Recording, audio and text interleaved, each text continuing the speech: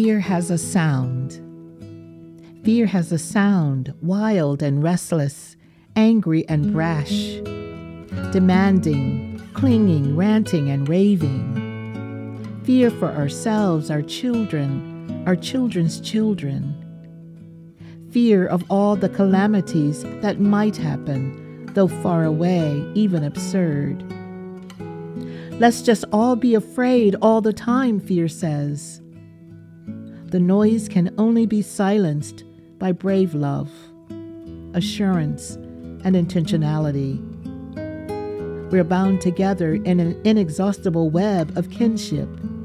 Each of us has our place in the world. If only we all pitched in and did our part, a new sound might emerge. A beautiful melody of healing and transformation for ourselves and our world. Fear has a sound, but there is another sound, and it is beautiful, the sound of love.